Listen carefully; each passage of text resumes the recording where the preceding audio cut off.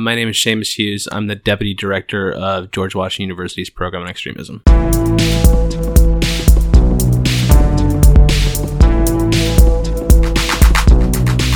Extremely is a podcast for anyone who wants to understand and interrupt modern hate and extremism. Hosted by Oren Siegel and brought to you by ADL and American University. These conversations feature expert analysis and fresh perspectives on this global threat and what it might take to stop it in its tracks.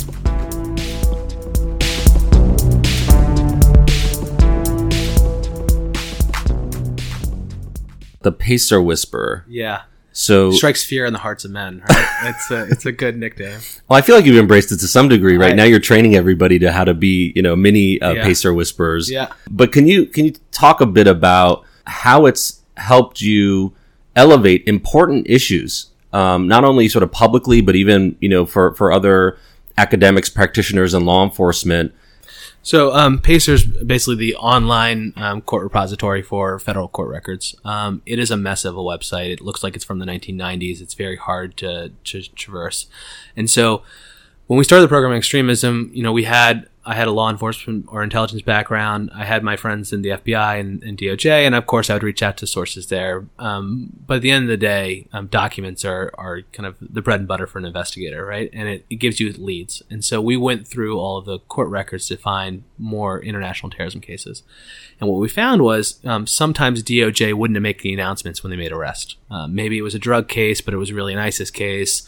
Maybe the guy cooperated and they didn't want that to see the light of day. Maybe he got a lesser sentence than they wanted. And so we got frustrated, frankly, that as researchers, we couldn't get good data. And so we systematically went through every single court record in the U.S. and have a Pacer bill that could run a coup in a small country, and because it costs every time you search for some reason. And we kept finding more and more cases. And so as a result of that, we also found cases that had nothing to do with terrorism. So public corruption, bribery, things like that. And so we've taken a tact of, this is the public's information. The public's allowed to have access to it. And so we do our best to train journalists and the public on how to use Pacer to find court records. So it's pretty incredible, right? You and your team are looking to get as much information as possible about extremism. You have this treasure trove of other information that is relevant that maybe people are not seeing because they're not in that space that you're in. You're doing more than that. Yeah, maybe you weren't expecting. I had no idea I would do this. To be honest with you, I just thought I'd tweet it out on Twitter and then just be done with it. And it's snowballed into something different. So we've trained something north of 1,500 journalists in the last year or so on how to use Pacer, all the majors and things like that. And it's actually been really useful for us as researchers because, I can train a journalist on how to use Pacer, and in exchange, they can train me on how to use open source collection to do big data, to do FOIAs, things like that. And so it's been an exchange of information, and it's been very useful. We never expected that it would be kind of a side gig for us. It's incredible that, the study of extremism leads to insight into how we communicate here in this country, even through court records. And I think that's sort of representative of the issues in tracking extremism. Yeah. Like, in order to do this job well, you need to be able to do and understand the way communication technology is used, whether it's like some fringe platform or whether it's just basic court records. Yeah. And I think that would be surprising to people that this is not all just easily available. No, it's absolutely not. Is that by design? Yeah, well, for Pacer, they would argue no. I would argue absolutely. It's purposely hard to get. A lot of this information is just sitting there, but it just hasn't been put together in a coherent way. The ideal world, someone comes to you in a parking lot and gives you a case file, and you say, "Okay, I understand this extremism thing," right? I think back to when I was congressional staffer. I used to do investigations into public corruption for about 5 years, and I had a mentor there who spent 25 years at the Washington Post and the Miami Herald, Pulitzer Prize-winning reporter. And at one point, he pulled me aside and said, "This is an important story, but you should know it's a one-day story for you, and it's a lifetime for the target of your investigation." And that could be true of a random court record you find, but it also could be true for the FBI, who's spent 2.5 years and has 20 guys, men and women, looking at this information, and then you decide to just send it out on a quick hit. That's a good day for you, but it's not necessarily a good day in general. Sounds like Twitter. Right, exactly. There's a lesson to never tweeting, I think, is the takeaway for all of this stuff, right? But you need to realize that. And to be fair, it took me a while to get there. You always want to be the first one, but sometimes you shouldn't be. Can you talk a little bit just so people understand the type of information that is available, the Christopher Hassan case, and what you found, what it said, and the way that it was, responded to? Yeah, I was actually trying to figure that out this morning with one of my students. We were talking about media coverage of terrorism. So Christopher Hassan was a Coast Guard employee who was under investigation by the FBI Baltimore office and was ultimately arrested and charged by the Department of Justice, right? It was a snow day. My kids were playing out in the front yard, building snowmen, and because I don't have hobbies, I was just seeing what was going on in Pacer, and I probably should have been a better father. And I saw that there was a new filing for a guy named Christopher Hassan, and I usually check all the Maryland filings because that's what I do. And the first line said, Christopher Hassan's a domestic terrorist. I said, oh, that's interesting. And I knew it was a public record, so I tweeted it out and did a few series of tweets on that. And it, by the time my kids were done building a snowman, we had 20,000 retweets from the who's who of media, and it ran the nightly news. And I thought to myself, it's an interesting case, but it's not particularly interesting. It's interesting that he had a media hit list. It's interesting that he was a Coast Guard employee. But to be fair, he also, was buying steroids because Anders Breivik in his manifesto had suggested that. I mean, it was somebody who was clearly steeped in this broader culture. But I'm trying to figure out what made it break through the noise for the day. In a way that, today a leader of Atomwaffen gets arrested, and it probably will be, page B7 in the Washington Post, right? Is it because it's military? Yep. And it's the guy next door that freaks people out. I think it's absolutely that. And to be fair, I think I'm a little cynical. I think the fact that he had a media hit list made the media sit up and take notice in a way they hadn't before. It's different when they're targeting somebody down the street, and as opposed to targeting yourself. And so I think you just hit it on the head. Well, the other thing is rollout, right? So if the Washington Post had the story, the New York Times wouldn't have covered it because the Washington Post had it, or the AP, or things like that. And it's novel and quirky that no one else had it, and we just sent it out as a random kind of extremism researcher. And so now everyone can run with it because it's nobody's scoop, right? Interesting. It's a very interesting media landscape. Initially, and I know some of your background is looking at more of the foreign terrorist organizations. Mm-hmm. Obviously, a lot of the public discussion today, finally, after many years, is really focusing on the domestic extremist threat. Do you think that it's just that people aren't aware, that government wasn't taking it as seriously, or that there's legitimately something new and different that we're seeing in terms of far-right extremism growing in this country? Yeah, that's actually a great debate I've had with myself. Is it confirmation bias, right? So are we caring about domestic terrorism, and as such, do we see all the arrests every day, but the arrests have been happening for the last 10 years?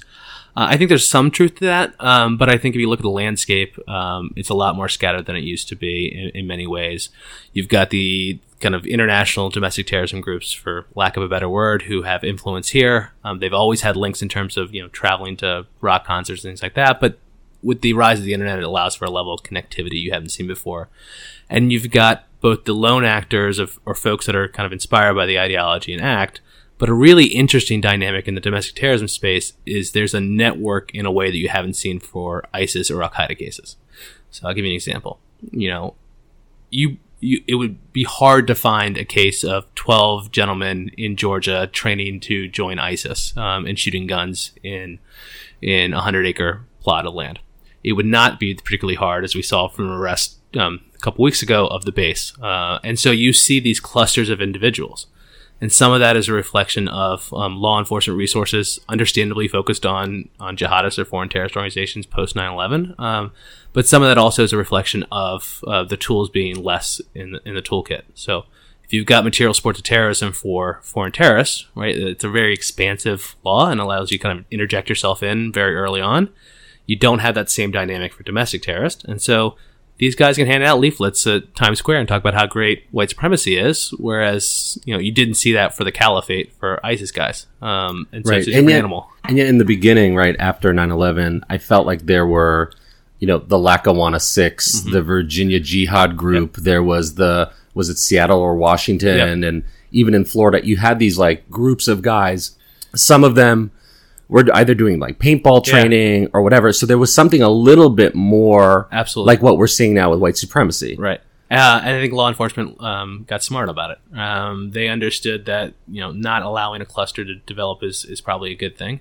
And so they're interjecting themselves earlier in the process than they did before. And to be fair, I think a lot of the would-be jihadists are understanding that if they are hanging out with 6 other guys shooting paint guns in Virginia, that's going to raise a law enforcement concern in a way that I don't think the domestic terrorist guys fully understand yet.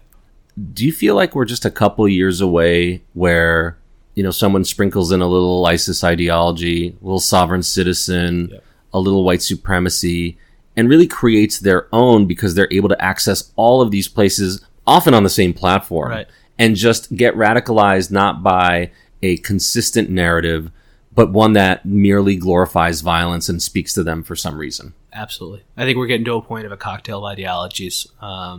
And in fact, I think the U.S. government's recognizing that too. Department of Homeland Security came out with a strategy on countering violent extremism, and the second part of the strategy was targeted violence.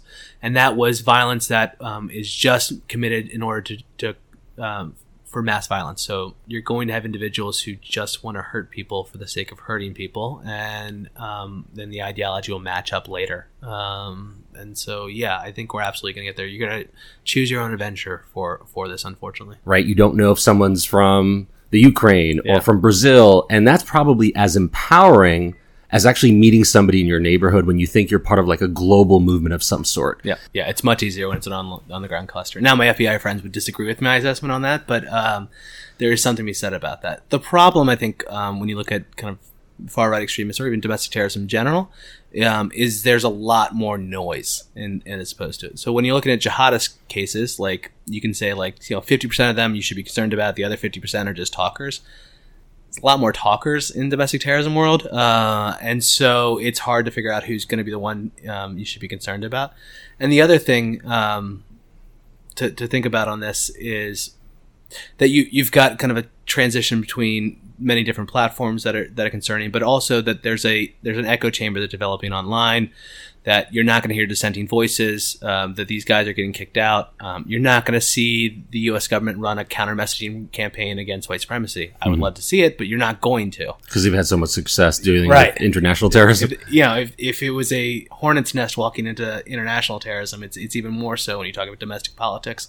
And so they're just not going to do it. So it's going to be incumbent on civil society to play some sort of role. And one of the points that you were just making is when there's a corporate approach, right? These platforms say, we're going to try to minimize this in some way.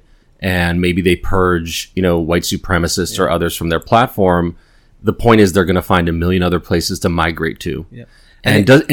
So the question is, do you think that actually creates a more concentrated echo chamber where, as you noted, there's no sort of alternative narrative? Yep. So my gut says that the radicalization pool shrinks. And so you're less likely to get them merely curious. And so that's a good thing as they move to smaller platforms. But the mobilization pool gets stronger. So the guys that are about to act are more likely to act because they're only surrounded by people who think about acting. And so, I think it's a real concern. Listen, ADL's done some groundbreaking work on this, decades of work on tracking the platforms. I have the easy job because most of my work is looking at ISIS, and I can understand the ideology of Al-Qaeda, ISIS, Al-Shabaab, Boko Haram. There's a little bit of variance here and there. The ideology of some domestic terrorism groups, while similar in having some connective tissue, it does veer off very quickly into conspiracies, into voluntary celibacy. Everything kind of mixes together in a cocktail. And so if you're a tech company trying to prevent this, I can tell you what the 60 logos are for foreign terrorist organizations, take them down. It's a little bit harder when you're talking about domestic terrorist groups, which change names every 5 seconds. You have new leadership who are very incestuous in how they do things, like the Bays and Adamov, and trade members back and forth. And so it's not as clear cut as it would for the stuff that I traditionally look at, which is ISIS. And you know, one of the cases that you did a lot of work on was this case of Zachary Chesser, who in many ways kind of reminds me of what we're seeing today, because you were mentioning how some of the language today is, you know, changing constantly. And in fact, they're using, you know, pop culture references, irony and humor in the memes. And yet Zachary Chesser, even though this is 8-9 years ago, approximately, you know, was an individual who also seemed to understand the importance of pop culture. So Zach Chesser was a kid from Virginia, 20-something kid, interested in Al-Shabaab, was reaching out to a guy named Anwar Awlaki, who's a pretty prominent ideologue, and had his own website, part of a group called Revolution Muslim, which is about a dozen or so folks that were running a pro-Al-Qaeda websites. Chesser was the original troll for ISIS and Al-Qaeda and Al-Shabaab back in the day. He liked putting out provocative stuff. You know, he threatened the South Park creators. He liked the news on that, and he knew how to take the 50-page diatribe that, you know, Saeed Qutb put out and put it into something that's the original 140 characters of Twitter. In so many ways, he was groundbreaking on that. He got arrested because he took his infant son to the airport with the plan to go on a plane and go join Al-Shabaab. He thought if he took his son, the cops wouldn't arrest him, and he was mistaken in that. And ended up getting sentenced to 25 years, now in Supermax. I've traded letters with him a number of times. Really interesting guy. Has he expressed any remorse or change? No. If anything, he's hardened his beliefs. He's moved back and forth between prisons. He hasn't particularly gotten along with a lot of folks, and did not believe that his other cellmates were fervent enough in their beliefs. And so he's had a number of run-ins with prison officials.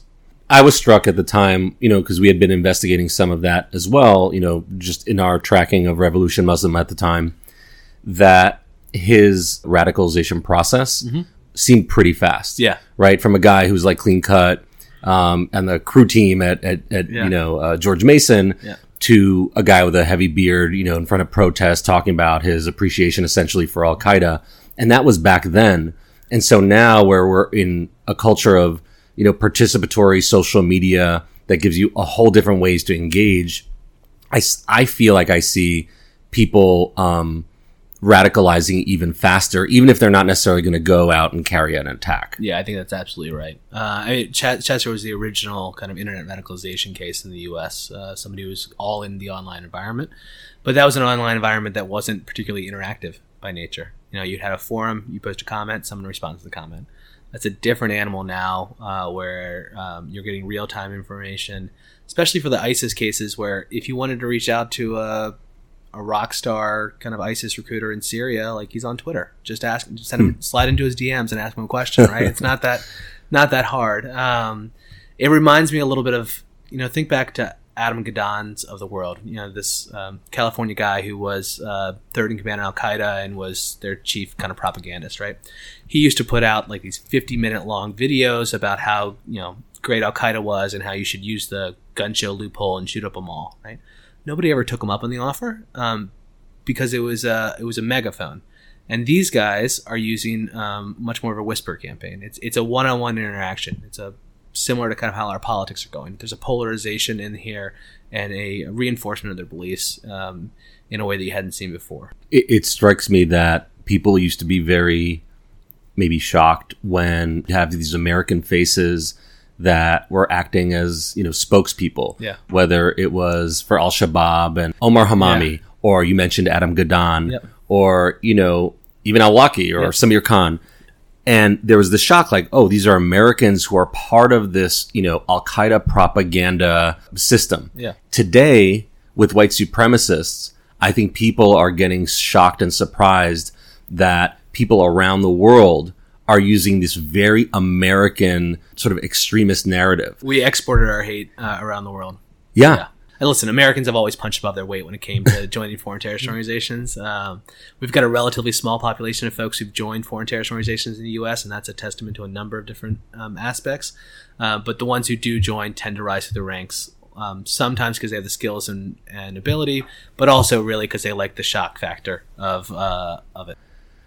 why do you even do this? Like, why is extremism and hatred and violence something, like, was baby Seamus, like, always into this? Or is this something that grew, like, how does that even happen? No, I used to be much cooler. No, really how I got into the business of looking at extremism was in 2006, when I was a lowly staffer in the U.S. Senate. The individual who was doing homegrown terrorism took a new job, and there was about 6 or 7 cases a year. The average age was 22 of the people who got arrested. The staff director looked at me and said, "You're 22 and this is a big issue. You can't ruin it. Go run with it." Right. And then so unfortunately the threat rose as that. So we had Fort Hood and a bunch of other things. So it's your fault. Okay. Yes, absolutely. There's a trajectory and there's a correlation, if not causation. Right. How do you cope with the reality of what you are choosing to do every single day? It's been hard. We try not to. You tell yourself when you're doing this, like, well, I'm not an FBI agent. My life is not threatened on a daily basis, just a weekly one, right? And I'm just a guy who sits in an air-conditioned office in DC and looks at extremism stuff, and I'm not living in a war zone, right? And so you try to tell yourself, pep up, sit straight, and don't worry about this. But you watch enough beheading videos and it gets to you.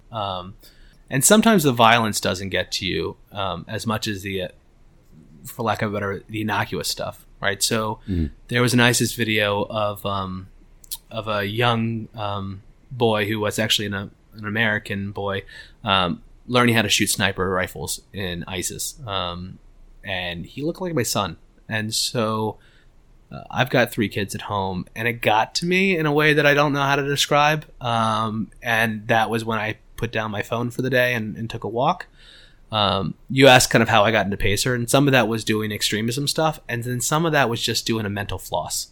So it is helpful for me to look at public corruption cases on federal court records because there's no threats of violence. There's nothing.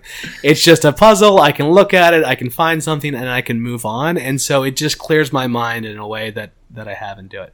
What I do when I get home, my phone goes in a drawer for a couple hours. I hang out with my kids and my wife, and we have dinner and we enjoy ourselves, and I can turn on after that when everybody goes to bed. But for those 3 or 4 hours, like, I got to be there because if I'm not there, my mind goes elsewhere. But you are turning it on after everyone goes to bed. Yeah, I have an inability to turn it off, and I'm waiting for my hair to fall out. But it's a passion. I wish I had better passions. I wish I learned how to play guitar or something fun like that. But I like puzzles, and these are puzzles. And sometimes it's annoying that there's no answer to the puzzle. So you look at a case and you're like, why did that guy do what he did? Like, what's going on? And you can't figure it out. And sometimes some people would just like to watch the world burn. And you've got to accept that as an answer, but it's frustrating. I try to get some solace from the work that we deal with by going to Nick games. Yeah. And I will tell you that the idea of going to a Nick game to avoid, suffering and pain is not something that's been working very well. But I do think it is important to find those moments. Yeah. It takes a toll. You've done quite a number of media interviews in recent years, right? And so, that happens on a Saturday at 8 o'clock, and your kids have a baseball game that same time, and you've got to balance whether, it's important to talk to the public about the threat, but it's also important to watch your kid hit a ball, right? And it's difficult balancing act. I've been fortunate that my wife is very understanding, much more understanding than I would be.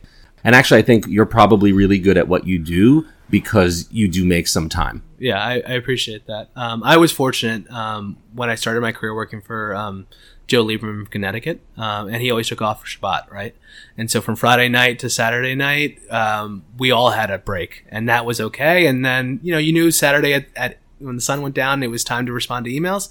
But there is something to be said about unplugging every once in a while, and everything is not a crisis, although it may feel like that at the moment. What can you tell like a listener for this conversation or conversations like this who is interested in this topic, is not running the GW program on extremism, doesn't have a Pacer account, can't afford that, but wants to be part of the solution, cares enough about this, recognizes the atmosphere that we're in today?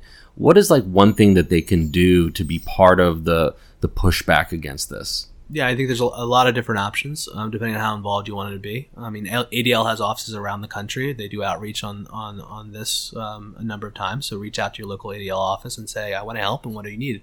There's something to be said about interfaith activities. Getting to know your neighbors is a very important thing. You're less likely to hate somebody if you know that their kid plays t-ball, right? And you can see them as a different person. There's the cliche of see something, say something, which is important.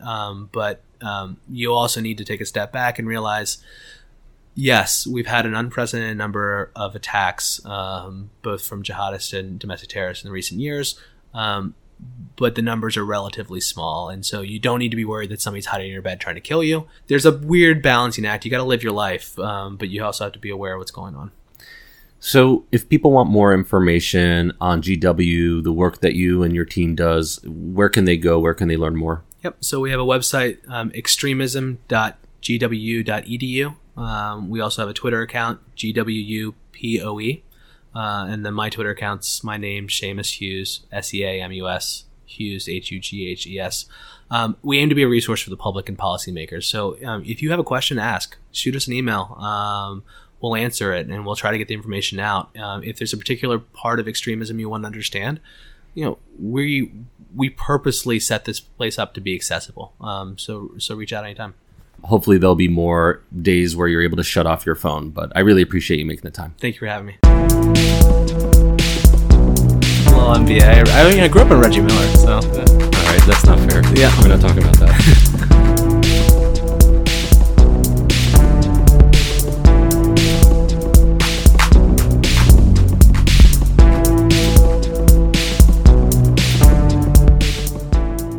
ADL is an anti-hate organization with a timeless mission to stop the defamation of the Jewish people and to secure justice and fair treatment to all. The ADL Center on Extremism is a foremost authority on extremism, terrorism, and all forms of hate.